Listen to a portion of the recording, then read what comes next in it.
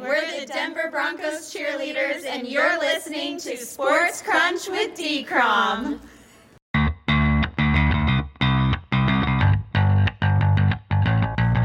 Good morning, afternoon, or evening, wherever or whenever you cats and kittens are. This is Sports Crunch with D-Crom. I'm your host, David Cromwell, and we are easily in the midst of the wildest NFL offseason, and I put the word offseason in air quotes on purpose, imaginable, because we've had blockbuster trades, star quarterbacks changing teams, and another one to change teams in a couple of days, and a divisional arms race, the likes of which the NFL has never seen before.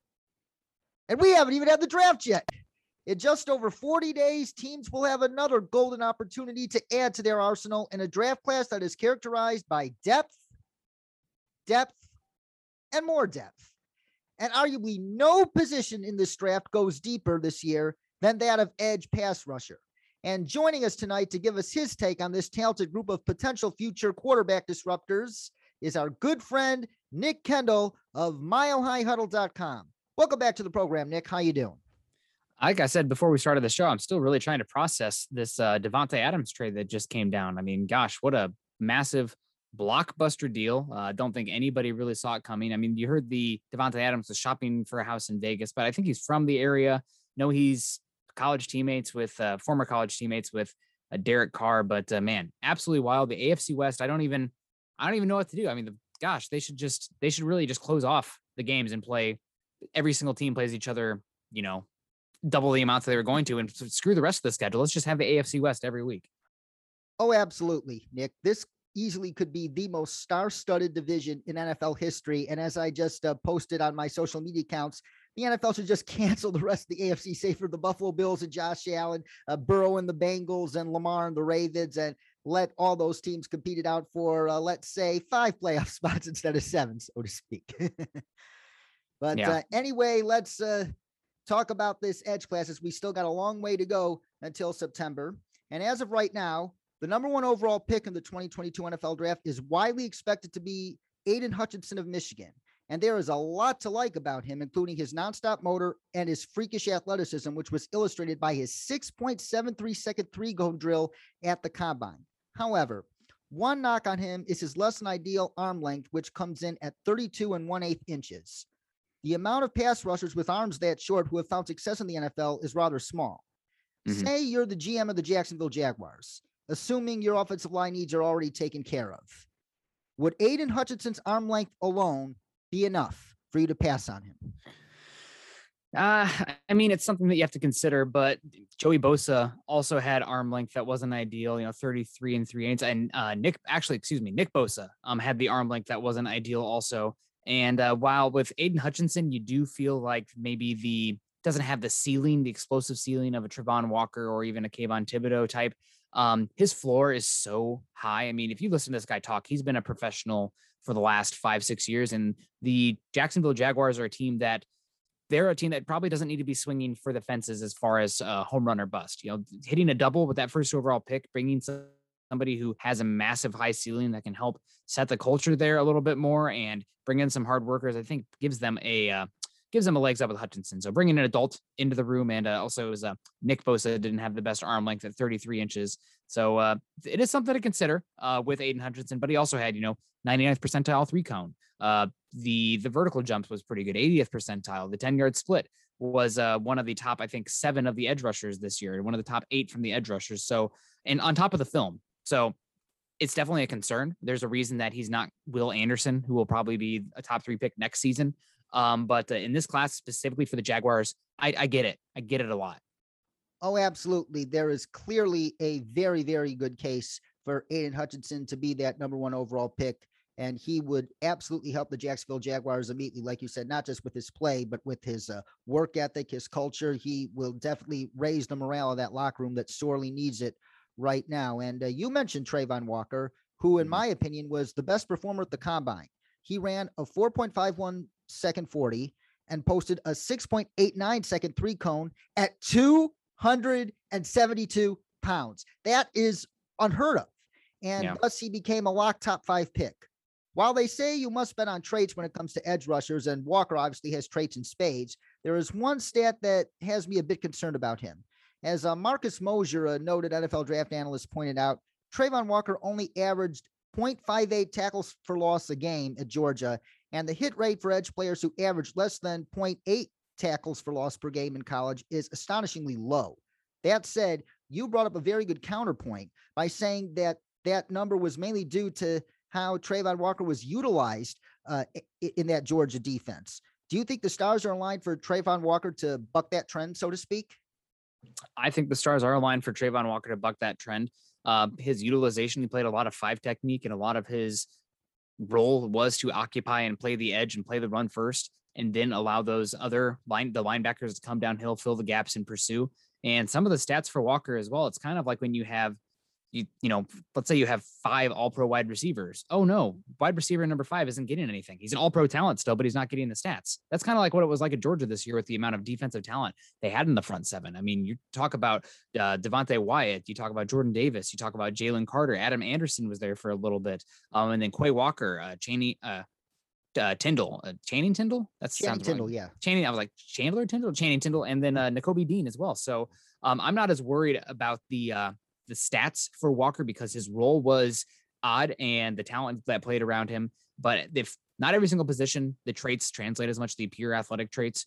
Edge rusher is one of them. He's physical. Also, his run defense is teach tape. I know that you're not drafting a guy in the top 5 for the run defense, but that makes me think that he's not a dummy. He knows what he's doing. He can take the coaching because his run defense is that good. So along with the traits, I mean, he had pterodactyl arms or wings, whatever you want to call them. I would bet on him for sure. I really think there's a good chance that he goes top 3 in this class, given his traits and the position he plays. And I know some people think that's crazy, but again, he's playing 5 technique, and his role really doesn't look like he's allowed to rush the passer as much. He doesn't have the space because he's lined up way closer to that tackle, doesn't get the runway. So I would bet on him. He's also he was 20 years old last year compared to some other guys. So I'm betting on Travon Walker. Absolutely a strong case to bet on Travon Walker indeed. And when you were on this program this time last year, you talked about a certain pass rusher from Oregon named Kayvon Thibodeaux. And back then and up until November, a lot of people had him as the surefire first overall pick of this year's draft. However, the rise of Aiden Hutchinson and Travon Walker, for that matter, not only have knocked him out of that conversation, rumor has it that he is expected to fall rather far, dare I say, because a lot of scouts have raised concerns about his passion for the game, so to speak. And is there anything on his tape that justifies the concerns about Thibodeaux's supposed lack of passion and love for the game? Or do you think the NFL is just overanalyzing and a potential stud is going to fall into a waiting team's arms? Man, that's so hard to say because we're dealing with half the puzzle pieces here compared to some of the NFL teams. But I think that the way on tape that you might say that there are some concerns with him is that he is so raw still with his hand technique, his pass rush arsenal. He's mainly winning on his athletic traits and bend, which is great. I mean, there's a reason that people were saying first overall a year ago. So that is a concern. Also, just the game-to-game fluctuation is pretty wild as well. It can be, at least. The tape enough for me is to take him in the top 5 this class. I mean, that's 3 edge rush in the top 5, Nick. I know, but if you can't get after the quarterback, you're done. So that's I wouldn't have an issue with it from where I sit. But there's the human element as well, and these teams know a bit more than I do, and they put, millions upon millions of dollars to investigate these players and figure out what makes them tick. So who's to say? But the traits, the bend, the burst, all that stuff. There's a lot of tools that he has that he can get a lot better still. So we'll see if he falls. It will be interesting, but he's one I'm keeping an eye on because he definitely has what you're looking for as far as a prototype pass rusher from a stand-up position. And to add, Daniel Jeremiah, I believe, said that a concern he has with Thibodeaux is that he takes some plays off and loafs from time to time. Do you see that as well? Yeah, the play-to-play consistency is not always great. You don't say that really with Aiden Hutchinson. You don't really say that with Jermaine Johnson. You don't really say that with Travon Walker. You can't say that about David Ajabo because he's not out there enough in rundowns to say that. But it definitely is a concern. So you really got to figure out what makes this guy tick. If you're willing to invest in the person as much as the player, and that does make a difference for these teams. So again, the top 5 talent, but if somebody's scared off about his personality or his drive, or he's a little bit weird, then some team might not like him. Somebody's going to take him though in the top 10, top 15. And that's the athletic profile at a position of value that I personally would be fine betting on. If he falls out of the top 10, teams will probably be tripping over themselves to take him to get a pass rusher of his caliber. Yes, and assuming the Atlanta Falcons are unable to land Deshaun Watson, and there's a 50% chance that they will be able to land him, at least in my opinion, based on the tea leaves out there. Lance Zierlein said that he thinks the floor for Kayvon Thibodeaux remains 8 overall with the Falcons. Yeah, makes total sense. That's a big one. It's breaking news from Schefter. The Carolina Panthers are out on Deshaun Watson too. So obviously that seemed like that was always the case, but now it's official per Adam Schefter. So interesting to see there. Joe Person of The Athletic hinted the same thing this morning. He said that barring a Hail Mary, the Panthers know they're not going to get Deshaun Watson either. So it just backs up reporting from early this morning, and it's now official, so to speak. So Falcons and Saints for Deshaun Watson, and Watson Watch is likely to last early in the next week as the Falcons have upped their deadline to count Matt Ryan's bonus for the season. So that's a situation we'll be keeping an eye on here at Sports Crunch as well. But back to the theme of tonight's program, the edge class.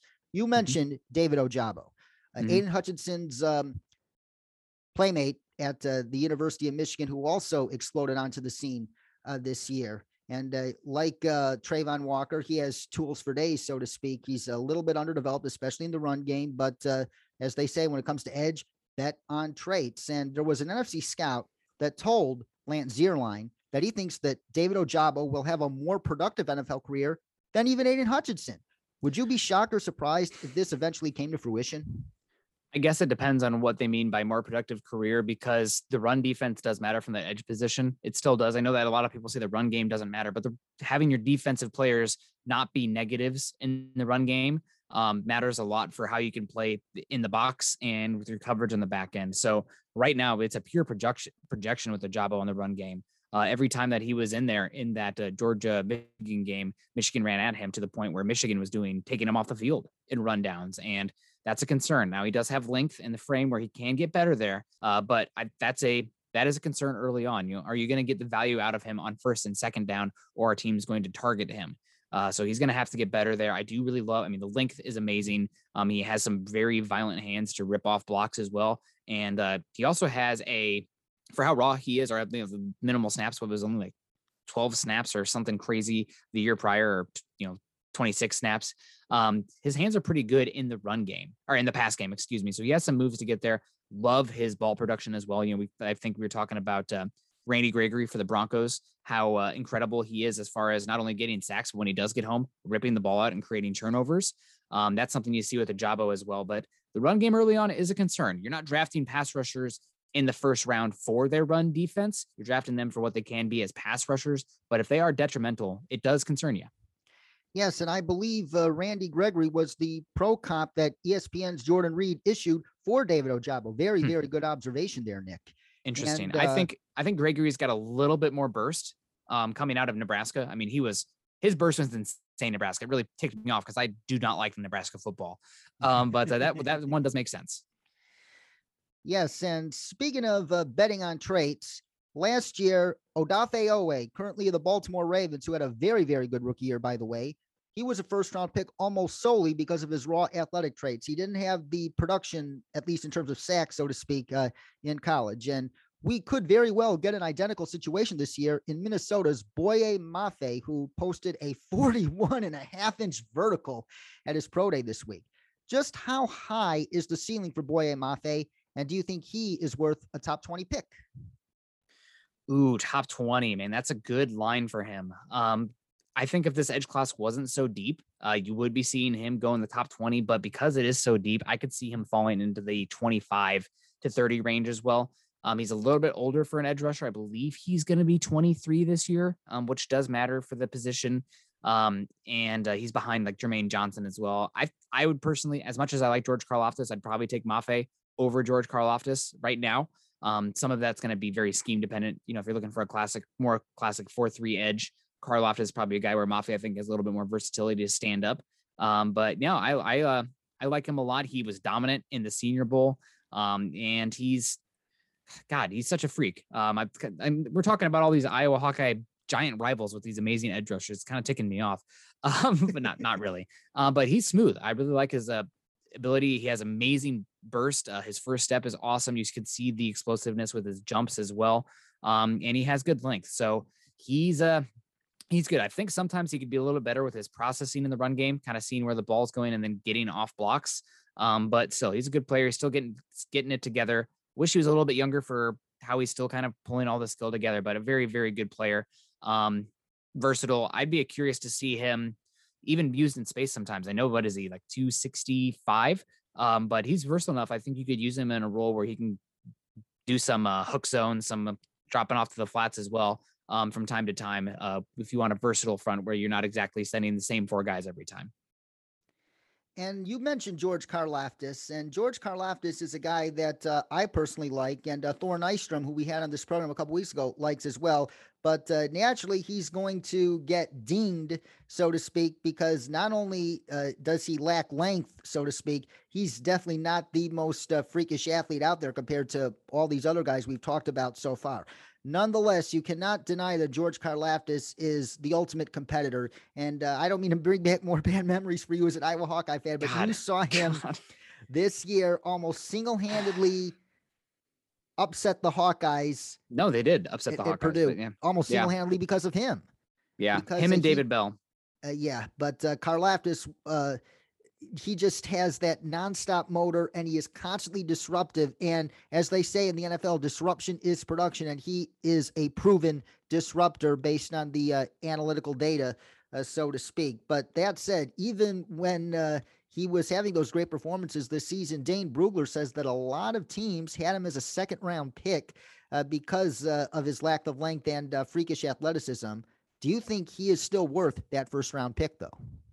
Yeah, he's a pass rusher. He's worth a first-round pick. My big concerns with George Karlaftis is he versatile enough to be moved around the line of scrimmage as a pass rusher? Because I don't know if he's truly bendy enough, so to speak, to be that edge in that you want. I mean, he will, because he's going to be a first-round pick, but the one that you want on the outside rushing the passer, I think he'd be more valuable if I felt more comfortable with him, sometimes line up a 3 technique or a 4-eye or a 5. And I don't really like him against double teams. As strong as he is in pass rush with his power moves, he doesn't anchor very well and doesn't hold the blocks in the run game very well. He can get displaced. I also don't think his lateral mobility is elite. Sometimes I think he has a hard time changing direction after he explodes. I think that's one of the reasons maybe we didn't see him do the agilities at the combine, where his jumps were phenomenal. Let me pull it up here real quick. For his size, a vertical jump in the 90th percentile of 38 inches is pretty darn good for a 266 pound edge rusher. Yeah, that's a big Greek person jumping out of the gym. But the run, for how big and strong he is, I think the run defense actually could be a little bit better.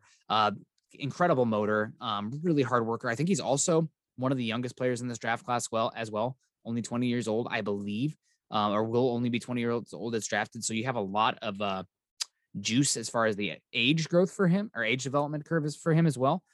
So I do like him a lot. I was mocking him to the Broncos when I thought the Broncos would be picking maybe 15 to 25. I guess they're not picking there either. They're picking way later. But no, he should go in the first round. I think just because the position he plays, the edge rushing position, getting after the quarterback, it's really valuable, and he's still so young as well. So I think he definitely should go as well. I think there should be, let me see, 1, 2, 3, 4, 5, 6, 7 edge rushers taken in the first round. Yeah, that easily would not surprise me. And now it's time to play one of our favorite games here on Sports Crunch. It's called Buy or Sell. And in this game, we dive into an edge prospect that we have not talked about yet, or not talked about in depth at least. And you tell us whether you buy or sell their long-term NFL potential, starting with the guy who stole the show at the Senior Bowl, Jermaine Johnson. I'm buying Jermaine Johnson. I didn't know if I would buy him at first as a top 10 pick, but the length, the then testing to match that. I know he's a little bit older and why didn't he have the production at Georgia? It's because he was being used in a role where he was kind of like Travon Walker, line up at a 5 technique, and much more about the run defense first and letting those linebackers flow downhill and get after the quarterback. He had, I think, one of the best stats for edge rushers is the 10-yard split. And I think Jermaine Johnson had the second best 10-yard split of any edge rusher at the combine this year. His vertical jump wasn't elite, but his broad jump was. And then the wing length, the wingspan, the arm length, 34 inches, very, very good for an edge rusher. And again, you're talking about somebody who brings value on. He can rush the passer, but he's so good in the run defense on first and second down that you can play lighter boxes and not worried about him getting pushed off the point of attack, blindside style, kind of like a Broncos edge rusher Malik Reed, who like in first and second down just gets killed in the run game to the point where he's detrimental being on the field for you on those downs. You won't have that with Jermaine Johnson. He's a dog in the run game and then can get off the passer as well.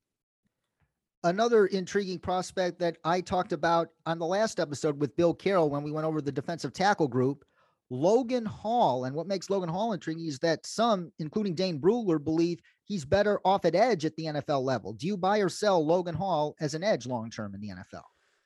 I think he can do edge. It depends on your defense. But I think in base downs, he can do edge and then kick inside and sub packages. It really depends on what your look is. Like if it's a 1st and 5 kind of thing or a 2nd and 2, and you want to make sure you're protecting yourself from the run game while you can still get some pass rush there, I think he can do that.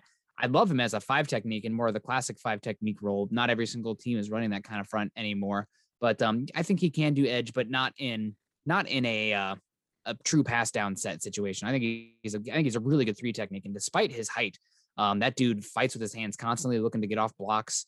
Pretty good with his leverage too. So I really do like Logan Hall. I'm curious to see where he goes in the draft. Some people think he's one of the best interior defensive linemen in this class, honestly. So it'll be fun to see. Yeah, that 4-eye position is a position that he could really, really thrive at, according to Bill Carroll and many other people I have spoken with about him. Penn State, Arnold Ebiketie. Last year we saw Odafe Oweh. This year, Arnold Ebiketie. Buy or sell? I'm buying Arnold Ebiketie as well. Man, what I love about Arnold Ebiketie is that while he's not the biggest in the world, he's got the length and he's super explosive still. So, man, he absolutely talk about all these freaking Big Ten edge rushers, man. I'm getting PTSD thinking about them against Iowa. He was in the backfield against Iowa like crazy, whipping on them. Got long arms. He always wins the leverage battle as well. I mean, he's only 6'2" top of my head, but I thought he had over 34-inch arms. And he can play a little bit inside outside. I really like him as well. There's no way in heck he falls to the Broncos at 64, but he'd be a great player for them. I'm buying Arnold Ebiketie for sure. I'm kind of glad you brought the Broncos up because, as I'm sure you know, I am both a Broncos fan and a Bears fan. And now that the Bears trade Khalil Mack, both the Bears and Broncos are in need of some long-term edge rusher depth at the very least, so to speak. Do you think Arnold Ebiketie would be a good pick for the Bears to spend with one of their 2 early seconds? Yeah. I guess it really depends on Eberflus's defense. I think he's looking for maybe even a little bit bigger bodies than Arnold Ebiketie there. I mean, just based on the bodies they've drafted there for the Colts defense recently, where I think Ebiketie would probably be a little bit better in a defense where he's allowed to play stand up a little bit more, maybe more 7 men in the box, spinning his ears back, not the gap and a half going on there. But you need pass rushers, right? And he's versatile and strong enough. He's a dude. I don't think he's going to bust at all. So it'd be fine. I'm just curious if there's other fits that might be better for you in the draft. Yeah, it's going to be very intriguing to see how the Bears and Broncos address that position on day 2 of the draft. And moving on to Oklahoma's Nick Bonitto, buy or sell? I buy him in a very specific role. He just has no speed to power. When he arrives with contact with a lot of offensive tackles, especially Big 12 offensive tackles, I feel like he doesn't get much displacement. There's not much jarring, but he's a very good athlete.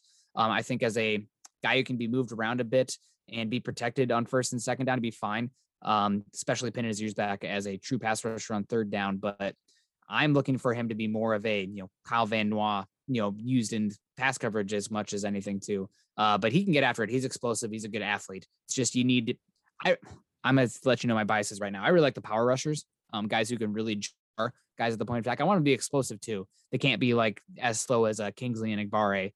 And I know he's a power guy with length, but he's just not enough pop as far as getting out of his stance. But Benito's kind of not the guy that I like to go with at the edge rusher spot.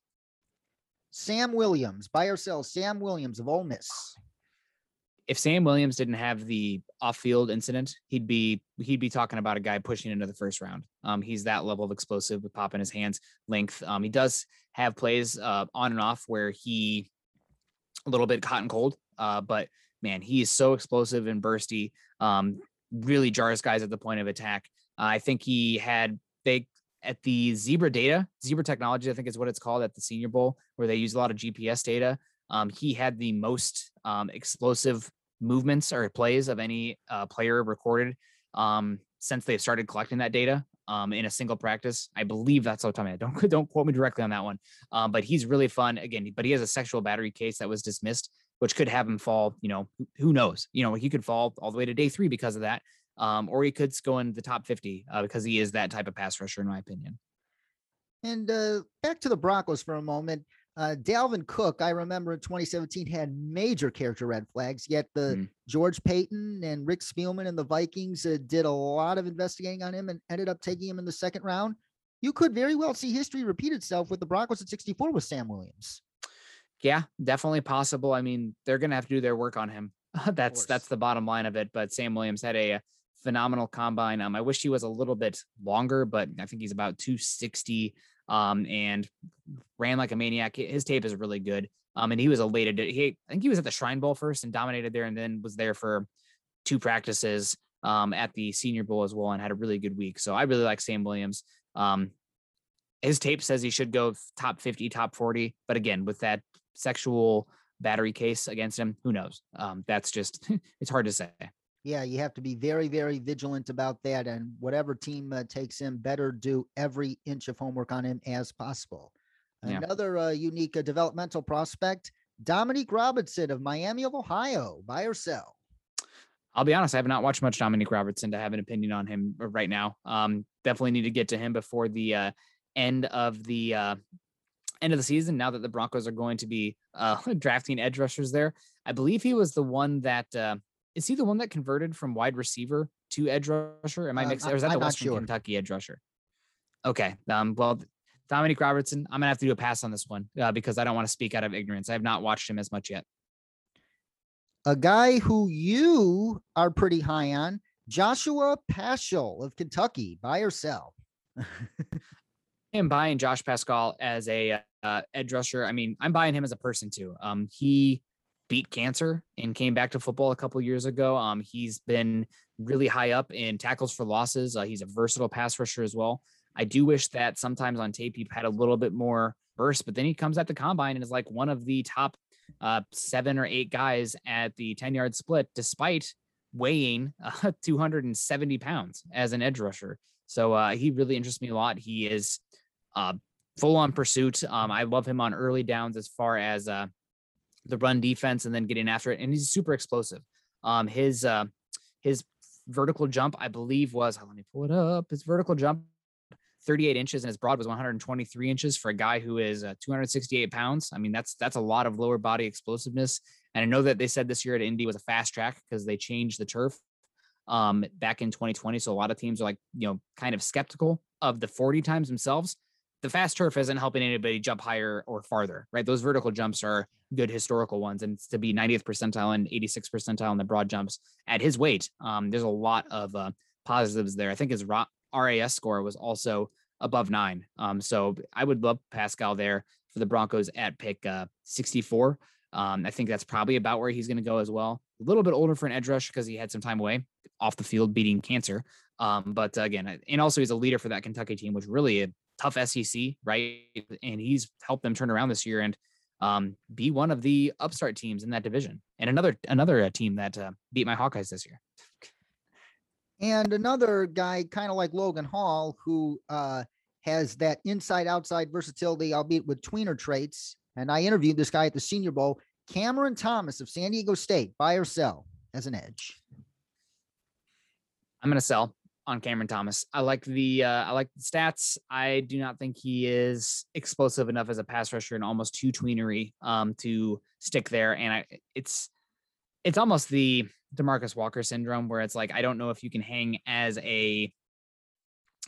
against double teams on the inside, especially on first and second down. I don't know if you have the bend or the burst or the explosiveness or the flexibility to play on the edge. So Cam Thomas, I know the stats are good, but when I watched it, I'm just like, I'm not seeing the traits or an exact role for him, especially with the run defense. I mean, if you're going to be the kind of guy who goes inside, outside, you're going to have to be able to hang against some double teams sometimes, and especially not get driven back by guards and centers one-on-ones. And I just did not see that consistently enough from him. Myjai Sanders of Cincinnati. I would buy him round 3. Probably not earlier than that. His role, it's so hard. Cincinnati, what are they playing? A 3-3-5 stack or a 3-2-6 or whatever? His role is so hard to get tape, replicable tape or a projectable tape from him. I know at the combine he measured, what was it, 220 or 230, something crazy, which is concerning. But he's bursty. He's got some good production there. I think if you're talking about middle of round 3 to the end of round 3, I'd be interested in him there. Probably about the same as Cam Thomas, honestly, but I feel like Cam Thomas has been rated a little bit higher recently. So, buy or sell, it depends on where we're buying or selling, right? That's always the question. Of course. So I would be happy with him the middle of round 3. Yes, I like a lot of his traits. I don't know if he's ever going to be a full-time starter as an edge rusher, but I think he does have a lot of good things going for him as well. Just the weight, 230, the combine, that's an outlier. I think he was 0th percentile, if 0th is even a word, for weight for the defensive end position or the edge rusher position. And last but not least, Alex Wright of UAB. Buy or sell? I like Alex Wright. He's a little bit stiff, but I mean, he's massive, right? So that's always going to be the case for him. 6'7", 270. Don't know if he's going to be able to, is he going to be a 3-4 defensive end or is he going to be an edge rusher in a 4-3? I don't know. The height does scare me a little bit for him because I'm not sure if he's flexible enough with his hands, and I don't have the tape with him inside enough to know, like Logan Hall, he's tall, but he shows that he fights leverage constantly with his hands and is able to get down there and battle to fight to stay low. I'm not sure if that's the same for Alex Wright, but man, he's massive. There's going to be a role for him in the league, whether it be a heavy edge.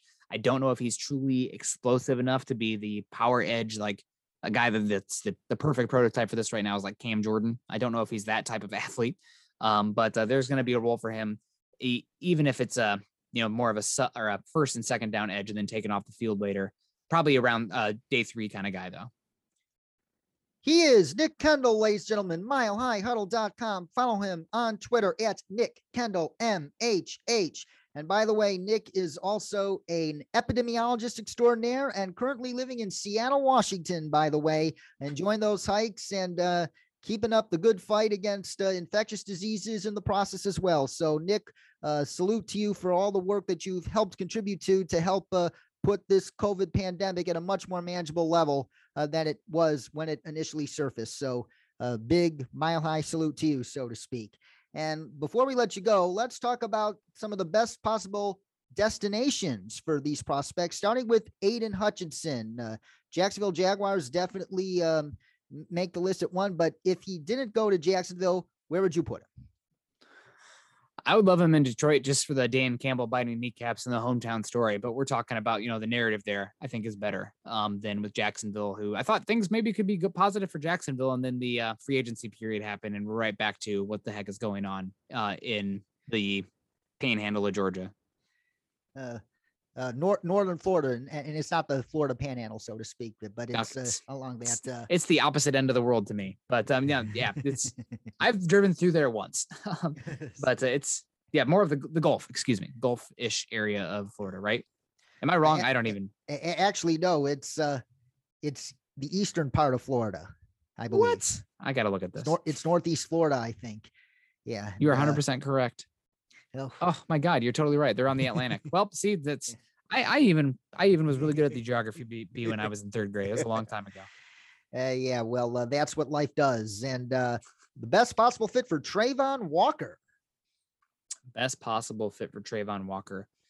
Oh man, I would really like him to go to the. Gosh, I want him to come to Seattle Seahawks. Let's see him play for the Seahawks. They're looking for a base edge. They drafted like LJ Collier to play edge for them a few years ago because they really do want to stop that run still on first and second down. He's going to go before that. But I think that would be a great fit for him. Maybe the New York Giants as well, but we'll see if they still have the 5th and 7th pick. Indeed. And the Giants, word has it that Joe Shane might be eyeing a trade down from one of those 2 spots, given all the needs they have on that roster. Yeah, makes sense. And what about the best possible landing spot for Kayvon Thibodeaux? That's another one. Seattle really, I think, would be awesome for him. Keep him up in the Pacific Northwest. I think Pete Carroll's a player's coach, maybe sometimes a little bit offbeat, and Seattle's an offbeat town. So Kayvon Thibodeaux, I think, would be an interesting one to get. Yes, and David Ojabo. David Ojabo. I would really like to see David Ojabo in. Oh God, I was gonna say the Chargers, but that's just because they need more pass rush. They can never have enough pass rush, right? I know they have Mack and Bosa, but you got some injuries there, and Ojabo's ability to pin his ears back would be really interesting for them. I'm gonna go with the Eagles. They got 3 picks and about the range where I think he's going to go. I know they signed Hassan Reddick, but more pass rushers would be helpful for them too, especially when you have 3 first-round picks. They're going to have to use an edge on one of them. That's Howie Roseman 101. Oh, absolutely. And as you mentioned, Khalil Mack, not only has he had a lot of injuries the past couple years, which is, I believe, one of the reasons why the Bears were willing to move him. He's also 31 years old. He's no spring chicken, and you might need a long-term running mate opposite of Joey Bosa, and Ojabo could be excellent in not just adding depth to that room, but providing insurance in case Matt can't stay healthy. Yep, and Bosa. Bosa's had injuries too. I think the Chargers probably looking wide receiver or cornerback right now, but who knows? We'll see. Oh, absolutely. And I would like to add another potential fit I like for Ojabo. The Cowboys. Okay. The Cowboys, obviously with the Randy Gregory contract kerfuffle, so to speak, but they still got DeMarcus Lawrence, and you still want to line up Micah Parsons on the edge whenever you can. But you're going to need another edge rusher, so Micah Parsons could play his fair share of snaps at linebacker, and Ojabo would be very perfect for that. And Lance Zierlein compared him to Cliff Averill, who Dan Quinn coached in Seattle. So I think Dan Quinn would really love David Ojabo. Yeah, another one would make sense right around there is Arizona. Just losing Chandler Jones, looking for another lengthy pass rusher. That would make some sense too. The question is Ojabo falling to 23 or 24 overall? Based on his traits, I would say no, but that's just a guess, so to speak. Yeah, we'll see. The best possible landing spot for Boye Mafe. Best possible landing spot for Boye Mafe. Ugh, do I say it? I think Kansas City is the best spot for him. Inside outside with Chris Jones going on there. Frank Clark is a contract they restructured, but they're probably going to try to move on from him pretty soon. Chiefs in the AFC West, you're going to have to be able to get after the quarterback. And I think Kansas City would be a great fit for him. Oh, that would absolutely make sense. George Karlaftis. Ooh, George Karlaftis, best fit. I'm going to go with, I think I will go with so let's say that Aiden Hutchinson goes number 1 overall. And that means the Lions don't take him at number 2. How about the Lions at 34? Aiden Hutchinson maybe just barely falling out of the first round there, and then going to a team that's again looking to fill their team with blue collar tough players. And they need some help at the edge rusher position terribly. I mean, Trey Flowers is gone. I know the Lions also pick at 32. Maybe either one of those spots would be really interesting for them. Oh yes, and there's increasing buzz that should Aiden Hutchinson go number 1 overall as expected, the Lions could go with Malik Willis with the second overall pick. And the buzz is very real. And how do we know it's real? Check Vegas. Vegas has Malik Willis and Kyle Hamilton as co-favorites for the number 2 overall pick to the Lions at the moment. So if you want to cash in on a bet about Malik Willis going 2 overall, you better go now. That's all I could say. Jermaine Johnson. Man, this is one that I think would be great for the Minnesota Vikings. They're a team that they've been terrible against the run recently. They're looking to move on from the likes of Daniel Hunter, Everson Griffin, a memory now. So that's a team that really could use some pass rush there. And I really like Travon Walker's fit there, especially going on there with Ed Donatel. You're trying to play lighter boxes. Jermaine Johnson helps you a heck of a lot on one side of the line of scrimmage to make it that you can hopefully play lighter boxes. And last but not least, best possible landing spot for Logan Hall. Logan Hall. Interesting. God, he would just be a demon on the Patriots, wouldn't he? The question is his range, right?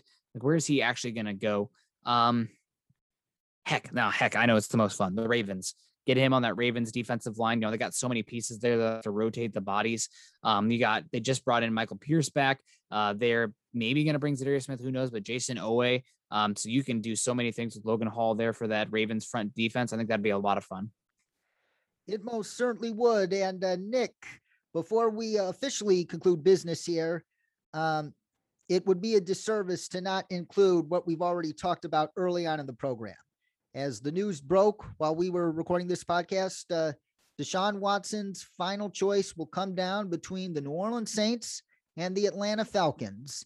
And I just want you to give us your view as to which of those two teams would be the best possible landing spot for him, because it's as good as a draft pick, so to speak, if not better. Deshaun Watson? Yeah. Best spot for him. I work with a Falcons fan on one of my morning shows, Scott Kennedy. So I'm going to say the Falcons just because things would be much more interested if he was on there. Nick Kendall, ladies and gentlemen, milehighhuddle.com. Catch him with Scott Kennedy on the Broncos for Breakfast podcast on Monday, Tuesday, and Thursday. Is that right? Yep. Yes, sir. And the Building the Broncos podcast with Carl Dumbler. And check out his articles on the NFL draft and more at milehighhuddle.com. And you can follow him on Twitter at Nick Kendall, MHH. Nick, thank you so much once again. And that's it for today here on Sports Crunch. But we'll be back soon to continue our 2022 Dash to the Draft series with a look at the wide receiver and tight end classes. So stay tuned. Be sure to follow me on Twitter at DCrom59 and on Instagram at Sports Crunch with DCrom. And remember, that's Crunch with a K. Also, be sure to check out the new and improved sportscrunch.com, where my first mock draft of the 2022 cycle is now posted and where a second mock should be headed your way within the next couple of weeks. For Nick Kendall, this is David Cromwell saying so long, stay awesome, and whatever you're doing, please keep the brave people of Ukraine in your thoughts and prayers. Until next time, cats and kittens, stay cool.